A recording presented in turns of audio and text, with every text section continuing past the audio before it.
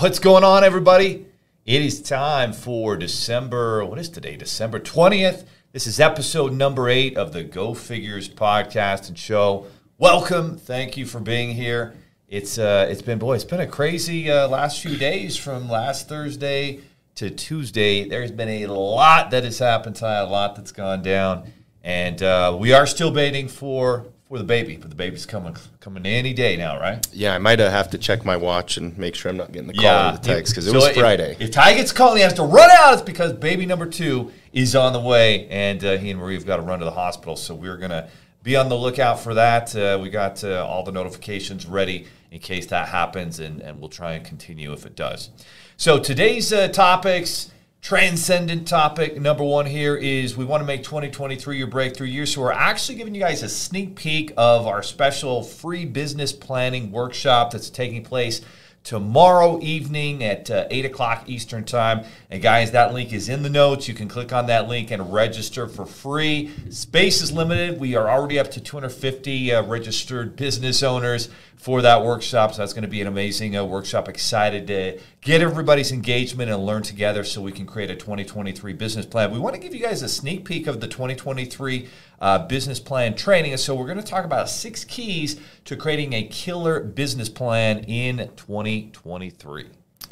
That's right. And then to dive right into our money topic, we're going to talk about 5 business owner trends heading into 2023. And it's I'm excited about this one. There's some very insightful things in there. Yeah, some interesting trends that are going to affect you. We know the audience, you guys are business owners just like us. You're trying to build something special for your family, for your company. You want to make 2023 a breakthrough year. So these are trends that you want to be aware of as a business owner so you can put the odds in your favor. And the sports section, again, is broken down into 2 segments. Segment number 1, we've got the World Cup final. And hopefully you guys were up on a Sunday morning. That was an epic World Cup finals. We're going to talk a little bit about that. The Argentina France final, Messi versus Mbappe. I had not watched much on Mbappe and didn't know a lot about him. And frankly, even though I know Messi's been the man in soccer for so many times, I hadn't watched him live very much over the years. So it was fascinating for someone who's not super knowledgeable about soccer, but, I've got a 13-year-old who plays Premier Soccer, 365 days out of the year. I learned a lot, but it was an amazing game. And even for a lot of fans who, soccer's just so boring, I feel like that game delivered on a lot of levels. So we'll talk about that. Yeah, and then Week 15 in the NFL was pretty wild. So it was a good weekend for sports. Yeah, that was a lot of fun, and it's crunch time now. There's so many teams right on the bubble. This is my favorite time of the year with football. A lot of Christmas Eve games that have huge playoff implications coming up here. Yeah, as Scott, the announcer for NFL Network on the Red Zone, always says, it's the witching hour, which he always says happens, from like 3:30 to 4:30 Eastern Standard Time every Sunday. But the witching hour is now in the NFL, where people are making and breaking their season. People are getting fired or they're getting a contract extension. It is a crazy time, so a lot to talk about there. There was the biggest comeback ever. We'll talk definitely about that. Still some fun things going on. And our mindset section, we're going to be breaking down perhaps the greatest investor of all time, the myth, the legend, the man, Warren Buffett, 92 years old. And one of his common ideas, strategies is to be greedy when others are fearful and fearful when others are greedy. And we've kind of seen that on display the last 2 years. We're going to talk about how true that is, whether it's always true, what we've seen over the past 2 years, and what you can take away from that concept going into 2023. That's right. And then our family piece, we're going to talk about the most important truths that you need to teach your children to really set them up for success. Super important. I mean, we're business owners, but we're parents. We want to have successful children, and the worst thing you can have is entitled kids. And it's amazing how that can happen if you don't teach them the right values, principles, concepts, while they're young. And one of these teachings in particular, I believe, is super pivotal to creating successful children so that they are independent. Otherwise, they're going to be staying home until they're 30, and that's not a good idea. So that's our family segment. And our politics/freedom segment, super interesting. According to a very intelligent Japanese economic study research think tank. They are projecting that actually China's economy will not be number one, will not be overtaking the U.S. economy. So we're excited to dive into that article and why they believe that to be the case. That's right. And then to wrap things up, we just want to remind everyone to talk about the keys of building a 2023 business plan that dominates, and then invite everyone to our big event. It sounds like we already have a few hundred people signed up, and we're going to break down some really, really massive game changers for you when it comes to creating a business plan for you and for your life. And it's free. We're going to be giving away the business plan workshop slides. We've got a business plan template. And even if you're, a solopreneur and you're just looking to get your money right and do some side hustle stuff on the side, or a big entrepreneur with dozens, if not 100 plus employees, this is going to be an effective training so that you can add the right emotional drivers, logical action taking steps, and really give yourself a chance to have a breakthrough year in 2023. So that, my friends, is what's on the docket for today, episode number 8, December 20th, 2022. Welcome to the Go Figure podcast, created for parents and business owners who want to get their money right. My name's Leo Cannell. As a husband and father of 5, I've been fortunate to create 2 8-figure businesses in the fintech space. This podcast will share the values, principles, strategies, tools, and tactics that have helped us to build a fintech empire and provide an epic life for our family. Having been a parent and entrepreneur for 20 years, there's a lot I don't know. There's been a lot of failure. The good news is together, we'll find solutions to creating an epic life powered by a business that we love. Year is just about up. We've got 11 days left in 2022, 11 days left in the month. And again, this is a time where a lot of people take their foot off the pedal and they have amazing things happen, and then all of a sudden Thanksgiving happens and family time happens and they lose focus. They don't put in the effort. It's not to say that you shouldn't be taking time off to be with your family. You should, but there's a lot of downtime there. There's only so much that you're doing, and there's an opportunity for reading. There's an opportunity for putting together your 2023 business plan, and so we're going to definitely talk a lot about that today. So let's jump right into it. So our transcendent topic is how to make 2023 your breakthrough year. And so the first thing we want to talk about, and John, we've got a little slideshow if you want it, just a one-pager there, and you can kind of click on it one thing at a time there. But we basically got 6 keys to a killer 2023 business plan. Key number 1 is you want to take multiple days to really think through the details of your 2023 business plan. A lot of the times we treat a business plan just like a homework assignment. And a homework assignment, we just want to get done. I'm going to do it in a half hour and just knock it out so I can say I did my 2023 business plan. And every time I've done that, I've never looked at it beyond maybe the first 2 weeks of January. I don't follow through with it. It's not well thought out. There's not any emotional connection to it. There's just not enough details. Ty, what's your take on how much time someone should really think about putting together for their business plan? I don't necessarily think there's like a set timeline, but I think that's something that you should constantly be thinking about. Yeah. And the important thing that I've really worked on lately, Leo, is as these thoughts come to mind, they have to be written down. Like as much as you think, oh, I'll think about this when it comes to the end of Q4 and we're going to do our business planning meeting, but I won't. When it really comes down to it, find a special spot in a journal or a notepad where you jot down notes and things that you definitely want to discuss and game plan for. But that's something that I've been thinking about all year long, and I have a handful of things that we didn't maybe resolve throughout the year that we definitely need to bring to the table when it comes time. So I would always be thinking about that, but definitely at this point, if you haven't thought about that yet, I would spend at least a minimum of a week really sitting down and gathering your thoughts, because if it's a good decision today, it'll be a good decision tomorrow, but don't do anything knee-jerk. That's so true. Sometimes what seems like a good idea, I'll wait 24 hours, look back at 2-3 days from now and be like, oh, that actually isn't that great of an idea. Or, like you said, actually that's a powerful idea that's going to be really helpful for our business. And sometimes these ideas come to you when you're in the shower, you're working out, you're driving, I need to get this idea in writing or I'm going to forget about it. So what I'll do is I'll just pull my iPhone and I will send myself a an audio text or just audio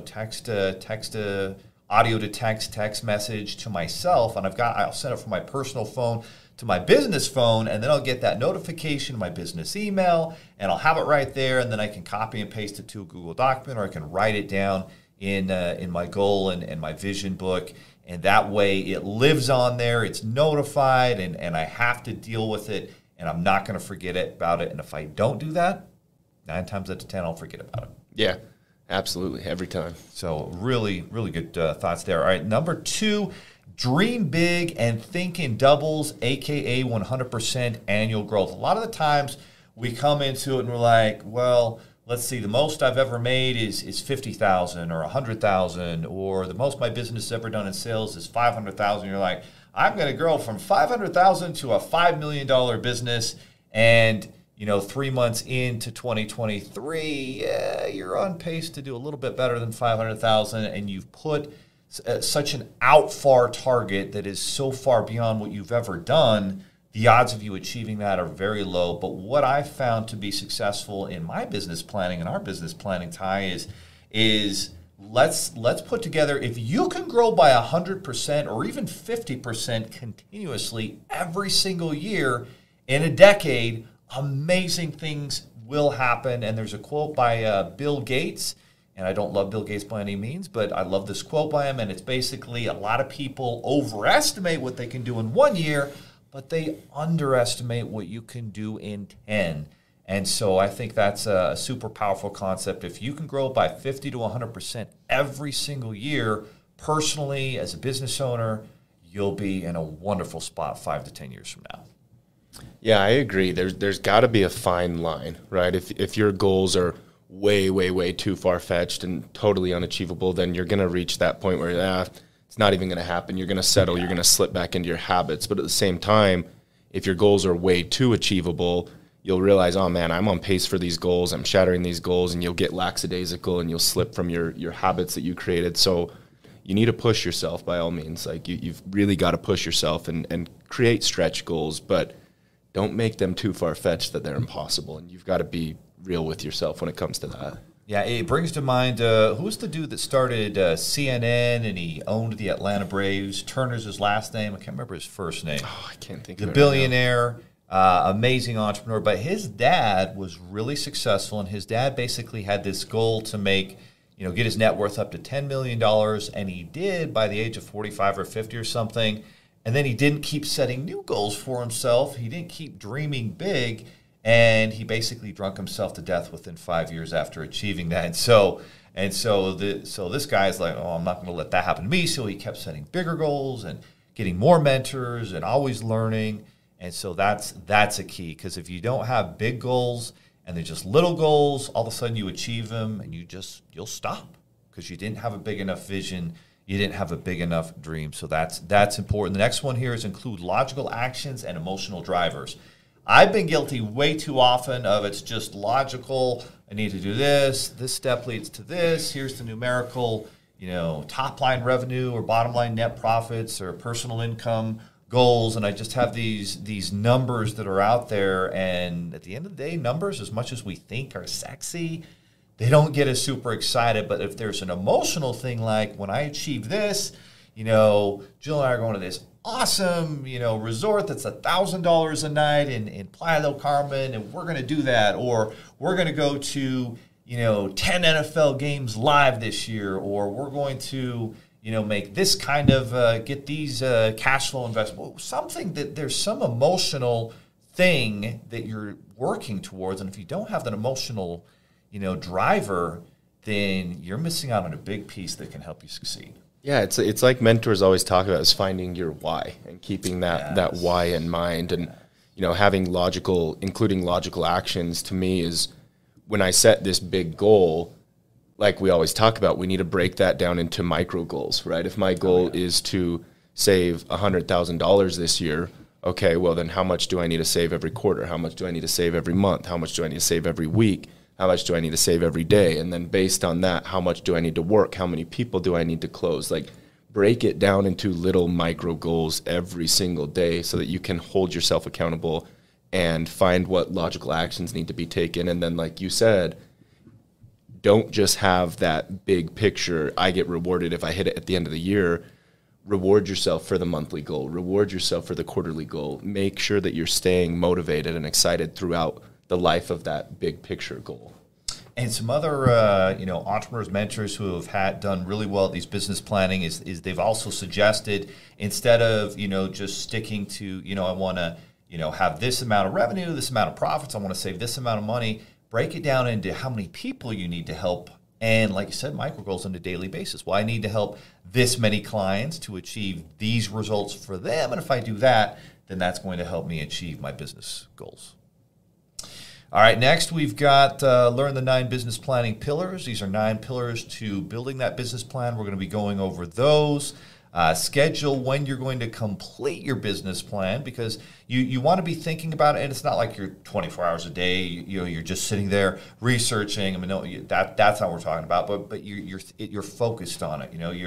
You're at an activity. You're doing something. You think about it. You're working out. You're whatever you're doing. Ideas come to you. You write them down, and that's key to success. But then you actually do have to schedule. All right, once I've thought about it and gone through, then I actually have to schedule the time where I'm actually going to write it down and type it out. And last but not least, look at it. Here's how you'll know if you actually created a great business plan. It's something that you look at all year long. And 2 years ago, Ty, when we had a huge breakthrough. Our business did almost 150% growth year over year. And one of the keys I feel that helped us do that is we had these goals and the business plan. It was everywhere. I had it on my whiteboard at home. We had it on our whiteboard in our office. We had it on our computer screens. We had it everywhere on our phones. Like, we were constantly looking at it, reviewing it in our weekly meetings. And that's, I think, why we achieved it. And so if you have a business plan that's everywhere and you look at it, and it doesn't mean you're going to definitely have some pivots, adjustments. Yeah, I mean, for instance, last year we were going to launch this money app to help entrepreneurs get their money right. And at first it was called the 7 Figures app. And people are like, why is it called the 7 Figures app? I'm managing like my money. I'm going through my bank accounts, my cards, my loans, my investments. Like, why is it? I don't get it. And so then that led us to think halfway through the year, well, that's right. Maybe we need a better name that actually makes sense. And then you found this awesome website. Yeah, we're just constantly thinking, dreaming, visioning what this is about. And everything in our business is, 7 figures, land figures, whatever it may be. And I just happen to find my figures because it's my money, my financials, myfigures.com. So it went right in line with what we do. And you go to myfigures.com, you can manage your finances, track your money, create budgets, set financial goals. So it just falls right in line with what we're doing there. No, but I agree with what you said, Leo. I think one of the big things that we did that year that led to massive growth is, yes, we sat down and we created a business plan and we had financial goals and how many people we were going to serve and all the analytics. But what we did for our team is you and I sat down and said, okay, what are the core values and principles that we need to live by as a team, as an office, to achieve these goals? And we decided that we were going to 100% do what we said we were going to do. We were going to treat every lead like our family, right? We set those 4 pillars, and we printed them on a big poster, whatever that fabric was, and we gave it to every single employee and had them all put it in their office, in their cube, so that they looked at it every single day. And I don't know about you, but for me, there was dozens and dozens of times where it's like 5 o'clock, I've got someone on my calendar, they don't qualify for funding, but I told them I would call them, and I'm ready to leave, but I look at the wall and I see that do what you say you're going to do. And it's like, you know what? I committed to this. I'm going to call them. And you find a partner, or they have a spouse with good credit. So it's that extra push of accountability. Makes all the difference in the world. Well, guys, we're super excited to see you for the business plan training workshop. Again, the registration link is just right there in the bottom of the video notes here. So click on that, get registered. Excited to see you there, guys. Let's transition to our money topic. Let's see, 5 business owner trends heading into 2022. And this is a Yahoo Money story here. So very interesting here. Story presented by our good friends. It's Nationwide is on your site, even though they're not a paid sponsor, but they're showing up. So 5 business owner trends that are showing up, observations heading into 2023. Number 1, business conditions for their own company will continue to be favorable, even though most economists think that there's going to be a bigger recession in 2023, meaning actual more job losses than job creation. Unemployment's going to go up. Probably the housing market, real estate, stock market are going to struggle to see growth, probably see a little bit more pullback. But most small business owners believe that their company is going to continue to do well. Why do you think they believe that, Ty? I think that's how entrepreneurs are wired to think. I think that you wouldn't be in business if you didn't have confidence in your business and think that it was going to be favorable. And from what I've been seeing a lot, with these potential recessions and whatnot going on, it's going to be very, very based on where you live in the U.S. Like, obviously, the recession is going to hit other places harder, but a lot of economists don't think Utah is going to feel it at all. So a lot of it has to do with where you live and the type of industry. We've got a lot of fintech here, whereas different places that are very reliant on the mortgage industry are probably going to suffer. So it's an interesting topic, though. But yeah, that's my thought, is obviously entrepreneurs have confidence in their business. No question about it. And there's 2 ways you can look at this. You can look at this where, if you're an entrepreneur, you're a believer in what you do. You know that you have control over things, and that's one of the big differences between successful people and those that are not successful. Is the successful person believes they have a certain amount of control. You have things under your control. You might not be able to control, every aspect of an industry or everything that's going on in the world. You can't control what's going on in the White House. You can't control what's going on in Ukraine. But you know what you can control? You can control what happens in your office. You can control what happens in your home. You can control what happens in your mind. And those are the decisions that you make as a business owner. And so when you make those, you put the odds in your favor when you realize you have control and that you're doing everything possible to get the outcomes that you want, that your team wants, and you've built your company on successful values and principles, and you have those up. And we are definitely going to do that again this year. We're going to have those printed out. We're going to pass them out to everybody, and we're going to think carefully as to what those values and principles should be. And it's always great, too, if your team is all working towards a bigger goal, a bigger why as well. And so I think having that is super impactful, whether that's a company trip or a big target for the company to hit, something like that. The second business owner trend is the U.S. economic conditions will continue to make operations difficult for businesses. So again, it's obvious there could be some job losses, there could be slowdown, and a lot of that is due to the Fed continues to raise rates, and if rates go up, that affects mortgages, that affects real estate, that affects solar businesses, that affects car dealerships, all these different business industries that are affected by rates that are very rate sensitive. They're going to be impacted. Yeah, I didn't realize how much that would impact the solar industry. My brother's very involved in solar, and he said that his cost of financing a solar deal, since all of this stuff's gone on with the real estate industry and whatnot, it's nearly tripled.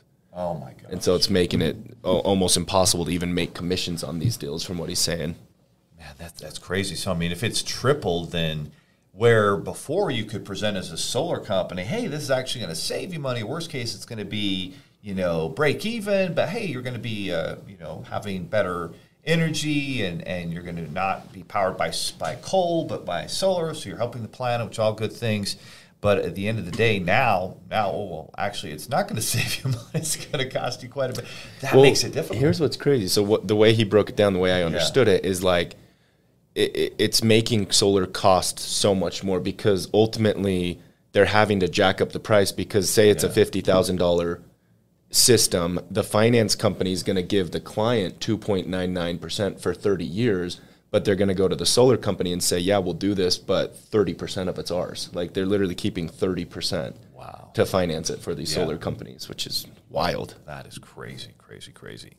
All right, then the next thing here is that operations will continue to shift toward in-person or hybrid instead of full-time remote. So, remember like in May of 2020 when all these, writers for Inc.com or Entrepreneur.com are like, oh, remote to work is the best thing ever. And now everybody's going to just do remote work and it's going to be great. And people are so much more productive working from home. And that bullshit story continued on for a lot of 2020. And then 2021 and 2022 started to come along.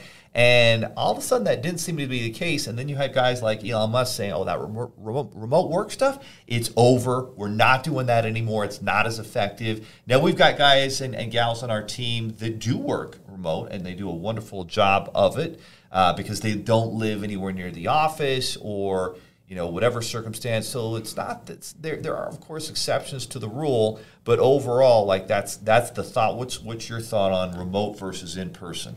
Yeah, we talked about this in one of our early podcasts, and I personally think not everyone, like you said, but if I had to put a number on it, I would say maybe 10% of the workforce can effectively work from home and not have a massive drop-off. But vast majority of people that say, oh, I work from home, I work better from home, yeah, bullshit.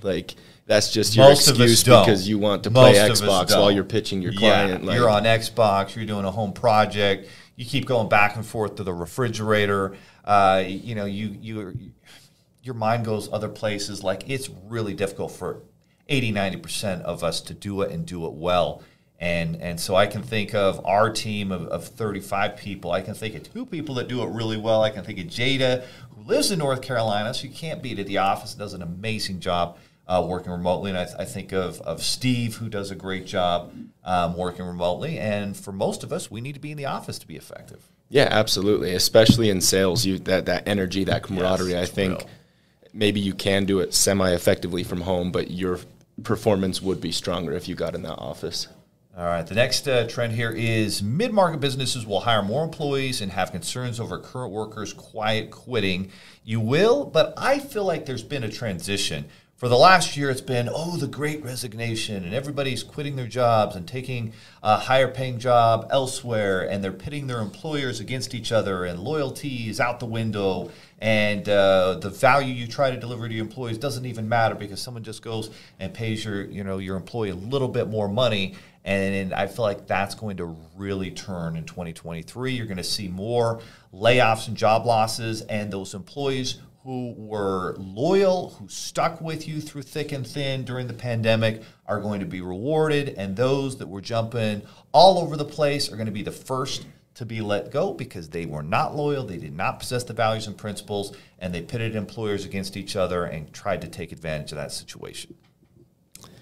Yeah, I think the biggest thing you can do as business owners and managers with this is you can spot that very, very early on. Yeah. Typically, like we have multiple times, you can even spot that in the interview. But once you do make the decision, it's not about giving them the Xboxes and the TVs and getting the VC money to give them the Traeger grills. But if you genuinely can show your employees that you care about their well-being, that you love them, that you want a brighter future for them, then you're going to get the right employees sticking around, and that's what really matters. And I think we've even seen that in our business. There were a couple culture fits that we spotted early on, and they're not here anymore. But for the vast majority, our turnover is very, very, very low because we've created a family culture. I think sometimes we flirt with boundaries there, but I think we're very, very good about maintaining a family culture in the workplace. And our team knows that we actually genuinely love them and care about them. And at the end of the day, it's the results. Are we helping our team? Are you helping your team to make more money than they did the year before, to make more progress, to learn? Are you investing in training and creating opportunities for them to grow, to do new things within the business that can create value for them and new skill sets? And that's what I'm super proud of as I look at some of our early guys that started with us who have just grown tremendously. And immediately I think of Ben and Austin, who started with us from day one. They were working from home when we didn't have an office, and just to see their growth, and so many members of our team who have grown and made more money every single year and become more confident and learned more skills.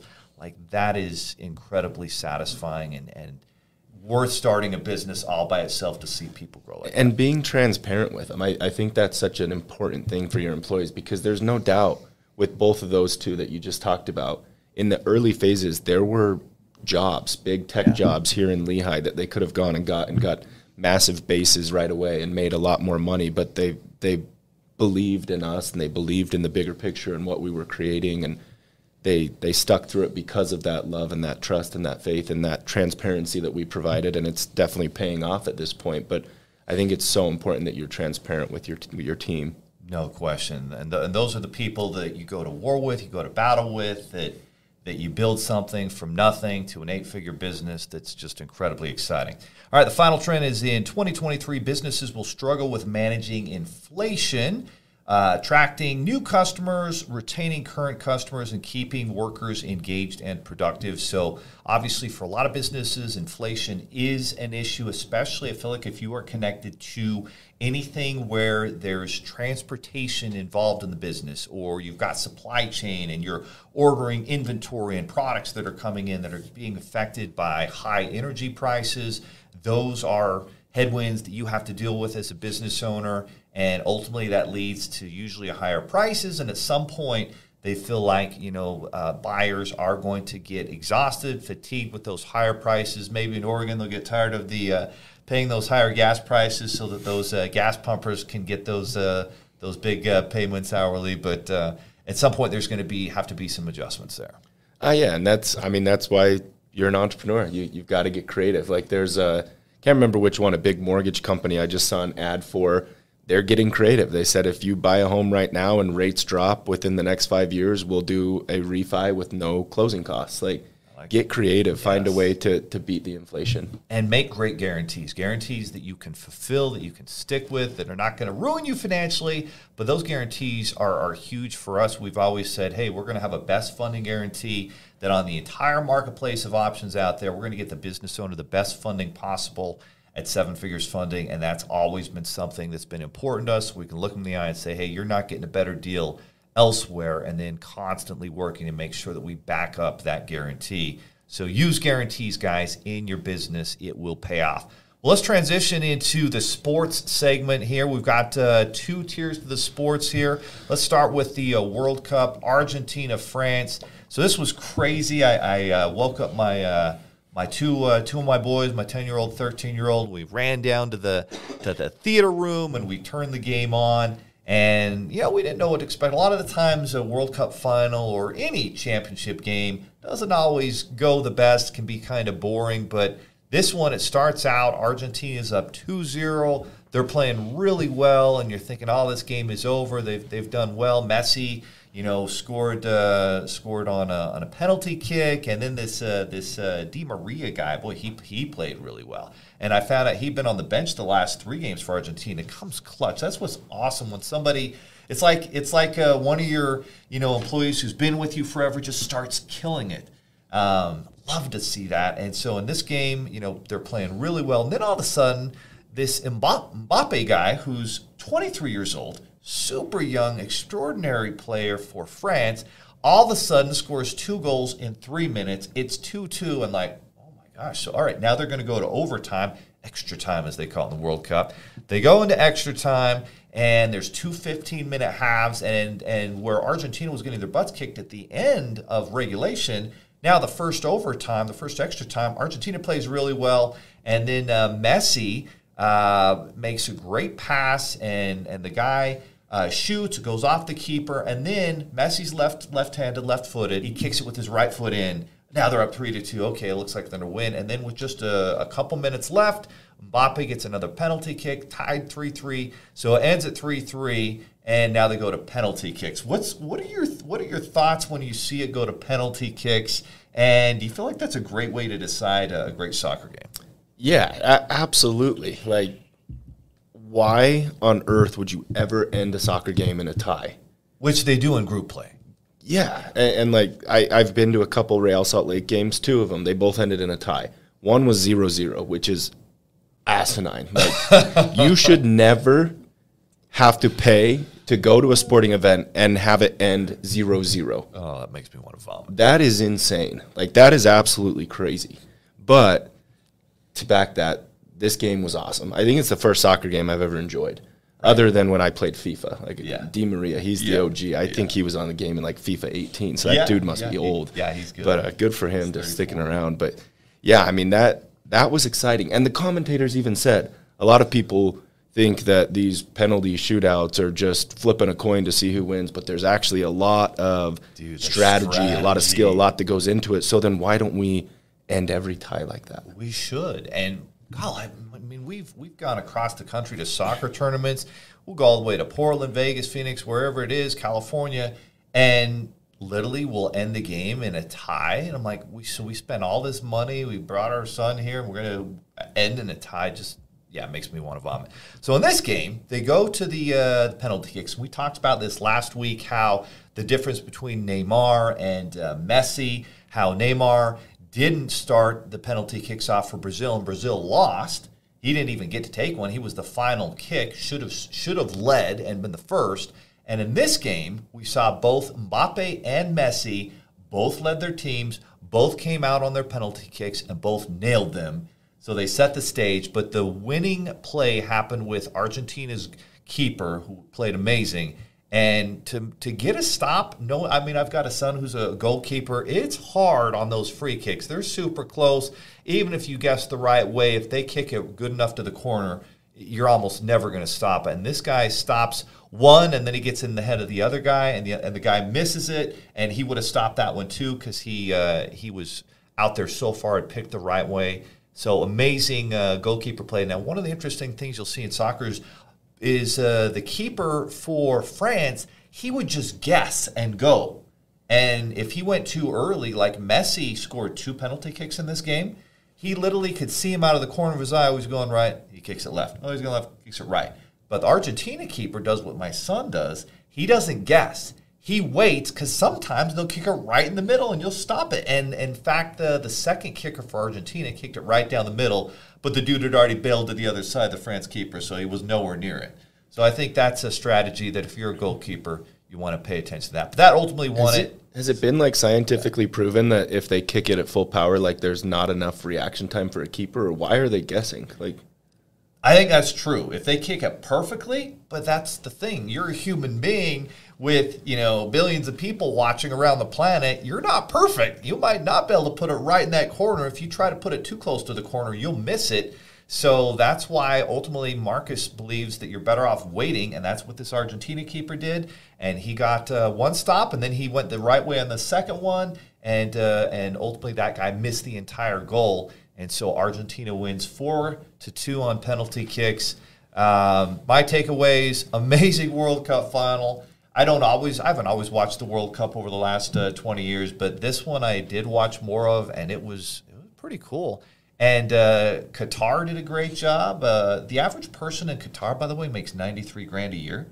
The average U.S. citizen makes like $63,000 a year. So Qatar apparently has got a lot of money with natural gas and oil, the third largest reserves apparently in the world. So a ton of money over in that country. But yeah, it was phenomenal. Messi is now being crowned as the greatest of all time. But I wouldn't hold my breath there. The way Mbappe played over the next decade, if he plays like he did this World Cup in the last few years, I think he'll be the best of all time in short order. And I loved watching that kid. He got awarded like the MVP of the whole World Cup tournament. He didn't even care.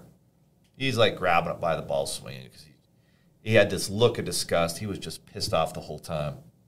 That kid's a champion.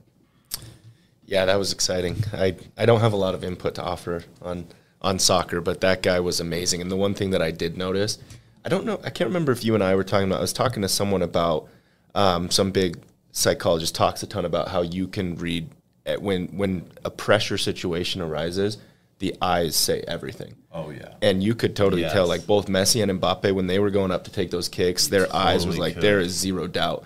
But then that first one got saved for Argentina. I looked at that kid's eyes and I said, he's going to miss. Those kids from France were like, you knew those weren't going in. Like, it's wild. It's so true.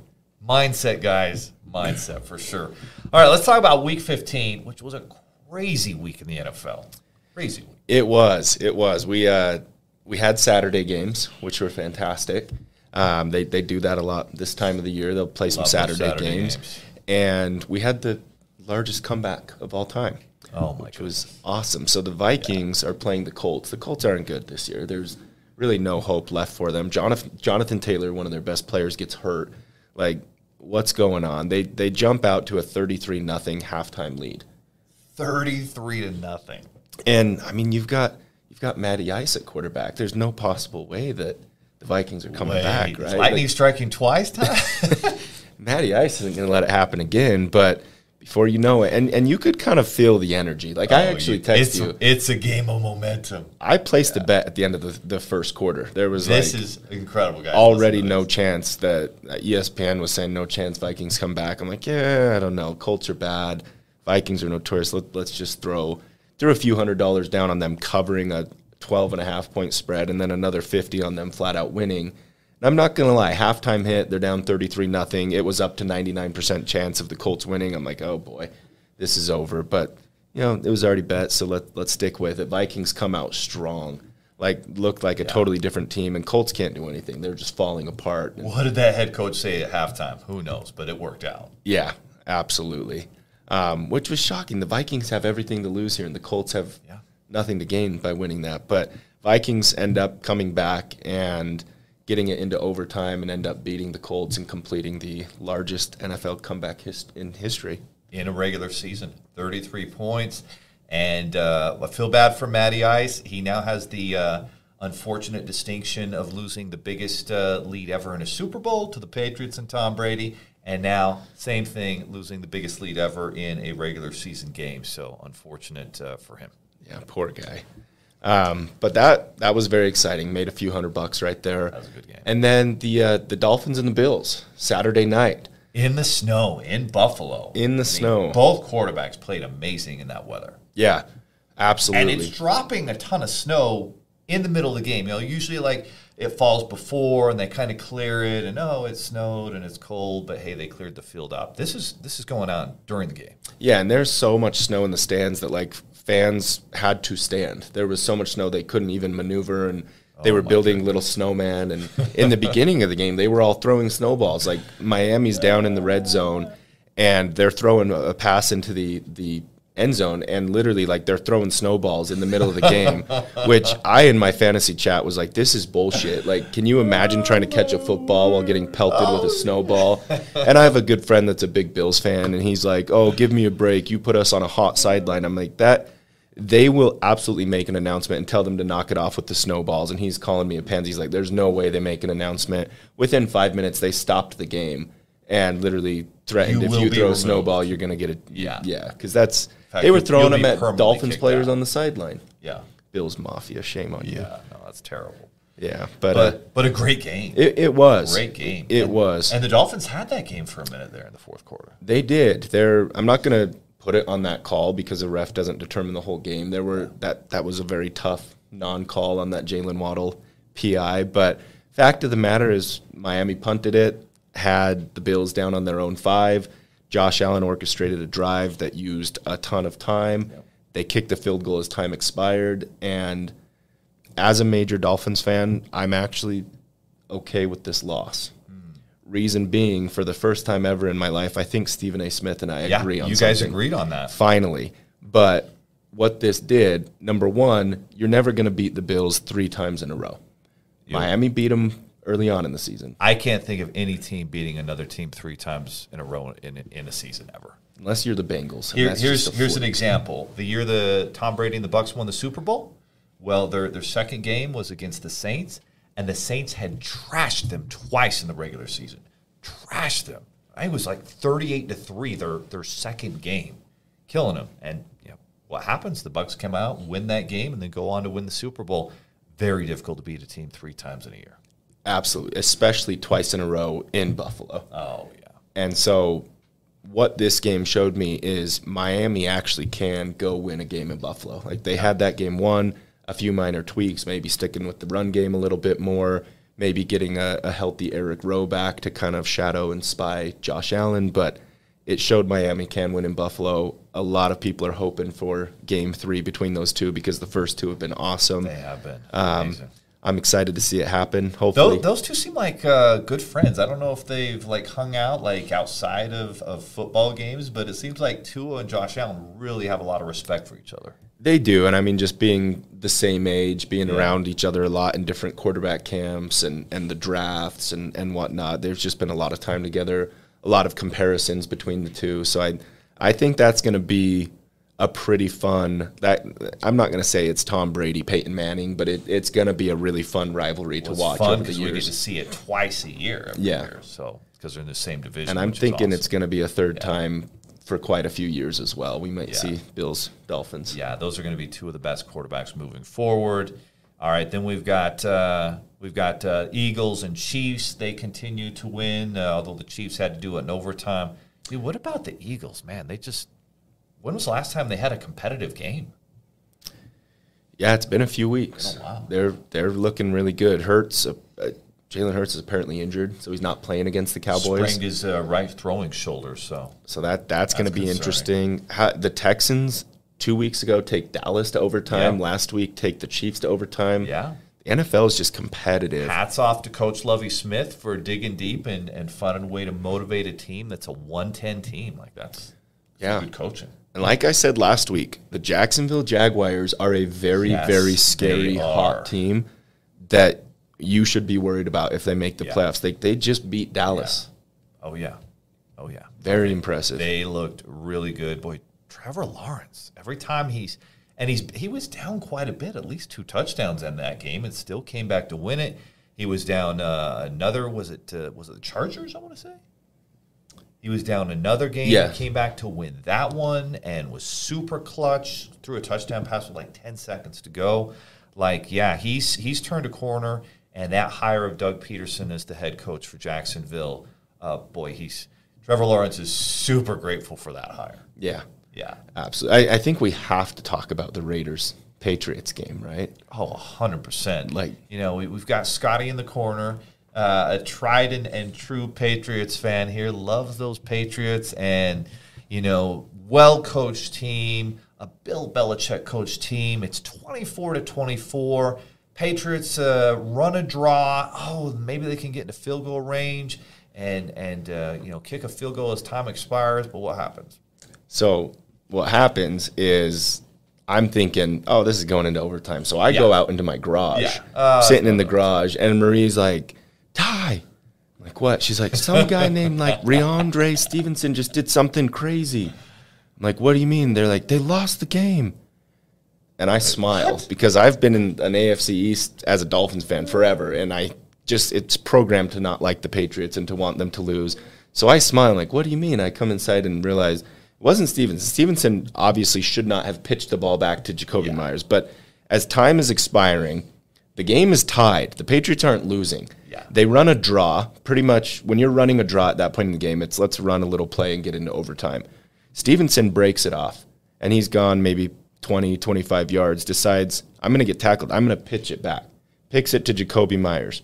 And I don't know if Jacoby instinctively was like, why did he pitch to me? Oh, shoot, are we losing? So he gets it in a panic, throws the ball back across the field, trying to throw it back to Mac Jones, who no chance. He's not paying attention. And it's time for overtime. Oddly enough, the ex-Patriot, Chandler Jones, picks it off, just forearm shivers Mac Jones to the ground, and runs in for a touchdown. Which, how suspect is that? You're in the gambling headquarters of America, Las Vegas. You throw the ball to your ex-teammate as time's expiring when you're tied. Like, the NFL should probably investigate You're on the sideline, and you say, hey, let's make a little joint venture here, right? I got my bookie on the phone. the next Bill Belichick gate, Vegas gate. Let's open this one up. That was puzzling. In Allegiant Stadium in Las Vegas, maybe the worst ending ever for a team. I mean, has there been a worse ending? I mean, the only one I can think of is when Miami just punked New England. But that was such an amazing, extraordinary play that, Gronk couldn't make the tackle there, but it was just run so perfectly. You could go out and practice that in a practice situation, and 1,000 times that might never happen. It was just orchestrated so perfectly. It wasn't planned. And just well executed by the Dolphins in that play. But this one was just so poorly executed by the Patriots. Can you imagine being a Pats fan at that game? Oh my gosh! So the two worst endings ever in a regular season football game belong to Bill Belichick coached Patriots. Just bizarre. And the only other one that comes to mind as far as like being a fan and watching your team lose in this fashion that would just hurt, I've got to give it to Nick Saban on that field goal attempt that Auburn, they're trying to kick a field goal to win the game. It's a long field goal. Auburn catches it because it didn't make it to the goalpost. In the end zone. Very back of the end zone, and returns it 109 yards to win the game. Like that was pretty bad. That's probably there was also that Hail Mary one, the Seahawks against Green Bay in the regular season, when it was like tie goes to the runner and it was completely intercepted. And I remember Steve Young was talking about it. He's looked at him like, no, and they like gave the win to the Seahawks. That was pretty funny. That was brutal. Well, should we do the My Figures power ranking here? We better. All right. I haven't seen ESPN's yet. Let's quickly see what we got here. I mean, who's hot? I mean, you got to say Cincinnati's hot. Dallas is disappointed 2 weeks in a row, kind of. Yeah. I think when I was thinking about this, I've definitely got to shake it up a little bit, but I'm going to give you my revised top 5 here. So, heading into Week 16, right? Week 16. Heading into Week 16. 3 weeks left. We got 3 weeks left in the season. And, I got to say, hey, Christmas is on Sunday, so be good, go to church on Sunday. But big blessings. We got a lot of football games on Sunday and Saturday, so Christmas Eve and Christmas are going to be better than ever. Amen. So, here we go. Haters are going to hate again because guess what? Philly is not the number one team in my power rankings anymore. Who you got? I've got to go with Joe. The Cincinnati Bengals are the number one ranked team right now in my power rankings. They are maybe even my favorite to win the Super Bowl. Dude, they destroyed the Bucs. They're getting healthy. They're a hot team. Joe Burrow's got the clutch gene. Actually, they were down 17-0. Right? This week. I didn't get to watch that game. They were down 17-0, and the Bucs defense was doing really well putting pressure, but you just have so much faith in a guy like Joe Burrow. He's just going to make the adjustments, make the pivots, and it wasn't, I swear, it was 5 minutes into the third quarter, and it was 2017. It happened that fast. That's what I was reading about it, looking at the stat lines and whatnot, and then I got to see the replays of the touchdowns and everything in the game, and it was, I'm not betting against Joe Burrow this year. I think they're the best team right now, best complete team right now. I mean, the guy that I put ahead of him typically is Patrick Mahomes, but he owns Mahomes. He's won 3 in a row, including the AFC Championship last year. He's not afraid of anybody. No. If you're going to push, and you know what's interesting? Almost always, and this has been the case going back decades, the team that loses the Super Bowl oftentimes does not make the playoffs the next year.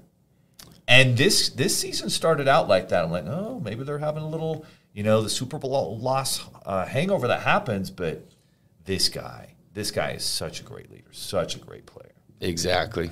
So, John, I'll give my big explanation on why they're number one, and I'm gonna power through this now. So I know we're running low on time. So I've got Bengals number 1. I've got the Philadelphia Eagles at number 2. Might be a Super Bowl preview right there. I've got the Kansas City Chiefs at number 3. Buffalo Bills at number 4, and I'm finally going to do it. I'm semi-sold, not fully sold. Don't get me wrong, semi-sold. I'll put the 49ers at number 5 just because of how strong that defense is and how good of a coach Shanahan is.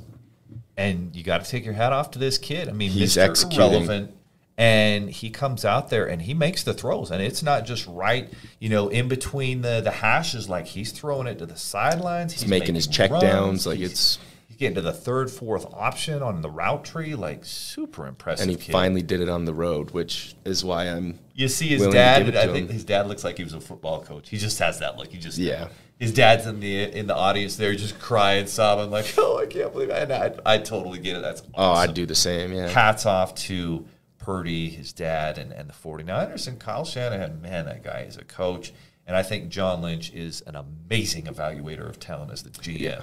And it sounds like they're going to have Debo back for the playoffs, so that's going to be that's a dangerous team. And Christian McCaffrey, he's I finally have a great offensive line and a great team and a great coach. He's got everything he needs. I've got to keep him at 5, though. I keep him at 5 because I still don't think in crunch time they're going to go to Dallas or go to Philadelphia and win a game. Unless this kid ends up being Tom Brady, which, hey, maybe he can, but the odds are definitely not in his favor. Very true. Especially if they have to go to Philadelphia, like you said, Philadelphia, Dallas, even if they go to Minnesota. Which at this point, it's looking like the only place they may have to go is Philadelphia. Like it is, yeah. So it's going to be wild. But they'll be the what are they going to be? They'll win the NFC West, right? Oh, yeah, absolutely. And it's based on their schedule. They very likely could win out, which would put them at the 2 seed, the way I break it down, because Philly and Dallas still play. Yeah. Like they could, you're right. They're going to hurt each other. And yeah, they could end up number 2. So it'd really be whether they'll either be 3 or they'll be 2, depending on how Minnesota kind of ends the year. Yep. Good stuff, guys. Good stuff in the sports. A lot of exciting stuff going on. We got to take advantage of this. There's only 3 weeks left in the regular season, so we're going to definitely be talking about that. And let's see. We've got 4 minutes left. We've got family, mindset, politics. We got to choose one of these, and then we'll talk about the business plan training. So one of these 3, what should we go with here? Let's talk family. I'm going to have a son today or tomorrow. Let's talk family. I agree. All right, so our family segment, what is the most important truth to teach your children? And, it's interesting. I've been a dad now for 19 and a half years. My oldest, I've got 5 kids. My oldest was born in, June 2nd of 2003. My gosh, Lucas is 19 and a half here. Crazy how fast time passes. My youngest is Nick. Nick is 5. He'll be 6 on January 4th. So there's been a lot that I would do differently, having now been a dad for a long time. But I'll say this. I think the most important truth, or the most important, and there's so many important things. There's values and principles. There's teaching your kids work ethic. There's teaching them to treat others, kindly, to, follow Jesus Christ's example and make people better, be a great leader, don't allow people to bully you, all these different things. But I think the one thing that is the most helpful for children is they have to learn to love to read. And hopefully it's reading out a book. Maybe it's even listening to a book on Audible. But if they can learn the habit of reading great books, of being curious, of finding solutions and learning through great books, that one concept will ensure their success more than any other. Now, luckily, Lucas has always loved to read. He's reading these 1,000-page books. There's this amazing author, Brandon Sanderson. I bet John knows all about him here, just down the street. He's built this whole universe of amazing characters and books. He's pretty amazing. So Lucas loves those books, so many books. And because he loves to read, he's going to enjoy it. Now, my daughter, I couldn't get her to read for the life of me. And I don't know what happened, but she's been doing homeschooling since the pandemic, and she's a senior in high school. And a year ago, out of the blue, I couldn't get her to read any books. I'm telling you, this girl had read no books her entire life. All of a sudden, she's like, oh, I really want to read this book. So she reads it. And it's like a 400-page book. I'm like, oh, my gosh. Oh, Dad, can I get these other 4 books? It's part of a series. Sure, honey. You can buy any book you want on Amazon. Buys a bunch of books. Reads them.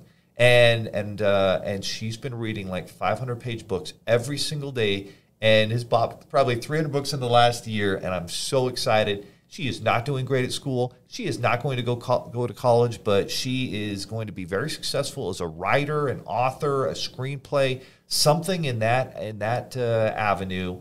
My third child, Marcus, he does a lot of reading, but he does it through Audible.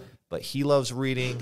My 4th son, Jonas, I'm struggling, but in my house, I'm trying to make it. If you want something, you've got to read books. Because, yes, and you still have to do home chores, you still have to learn work ethic, but the work ethic is part of it. But if you don't learn to read, you're not going to be able to make good decisions in life. You're not going to be able to find solutions and learn new skills and become an expert. So that's my takeaway. The most important thing, other than the values and principles you teach your children, is if they can learn how to love reading and being curious to learn new things, that I think that one thing will ensure their success more than any other. And that's what I found in my life. Because after college, I didn't do any reading until I was 32 and failing at business in my life. I'm like, why am I not reading? I read Think and Grow Rich. Now it's been 500 books since then. And I attribute all of the success that's happened in my life since that point to reading great books, because that's what you learn. That's where you change your life. It's not education in school. Exactly. Because, Leo, how much would it cost to sit down and have Tony Robbins give you a one-on-one session for an hour? $100,000. $100,000.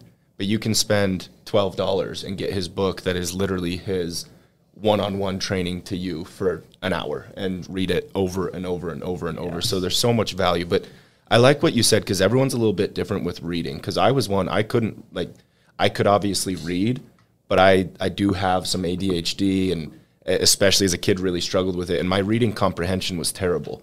Like, I could read the pages, but I would be thinking about something totally different while I was reading. And then I learned that, okay, my dad started reading to me, and all of a sudden I was comprehending everything because I would listen to him and visualize it and start to get my imagination. And so I'm one that has to listen to books, which I think sometimes people look at that as, oh, you're listening, you're not actually reading, it doesn't count. But I think it's just a modern day technology that we have that we can take advantage of. So I think it's important as a parent to figure out how your child thinks and what's going to impact them the strongest, and go with that route, because I wish I would have found out very early on that I need to listen to books, and now that's what I do, and that's all I do. 80%, maybe 90% of the books I've read in the last 500, Audible. Yeah.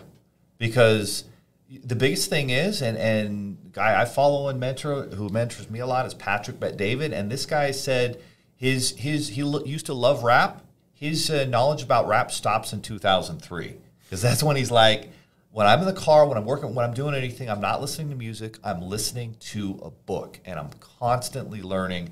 And that's a secret to success right there. If you want to dominate 2023, make a goal to read and then implement what you learn from these books, and then take time to write it down. But even if you don't, and I haven't always done that, I mean, I've learned so much in these books, just learning how to think like a Tony Robbins, a Patrick Bet-David, whoever it is that you want to learn from. It will absolutely transform and change your life. So that's don't know this, Leo, because like you said, sometimes people, if they're like, "Oh, you're listening, you're not really absorbing it," but with Audible, you can pause it, highlight a section, leave a note on that section, and then go back through that book and see like what you highlighted and what you notated. Like, Audible has all of that set up. I love Audible. Pretty cool. Probably the most frustrating moment of my life was when I was trying to buy a book on Audible, and they had moved to the little credit system instead of just charging my card, and I couldn't get a damn credit. I'm like, why the hell can't I get a credit?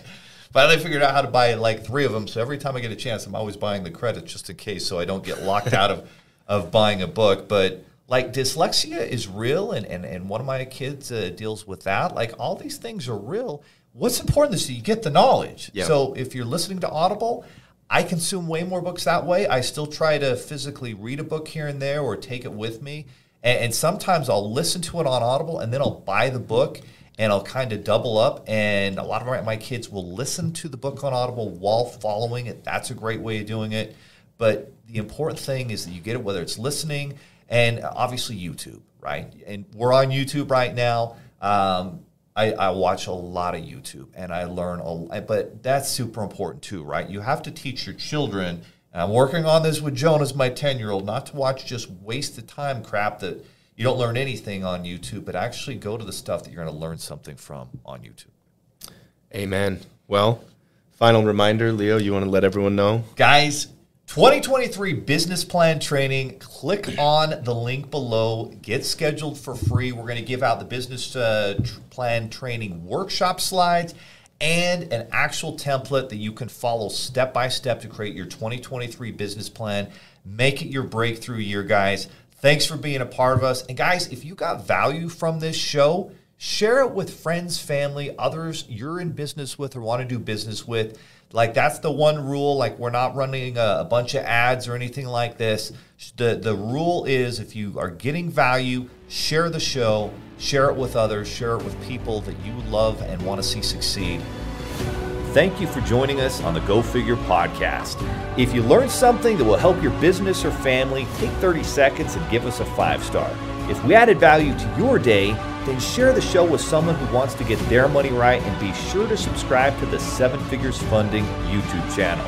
If you're a business owner and a parent committed to getting your money right for your family, then check out the myfigures.com money app with a free 30-day trial to manage your money, track your net worth, and build a profit-first business through our fintech platform.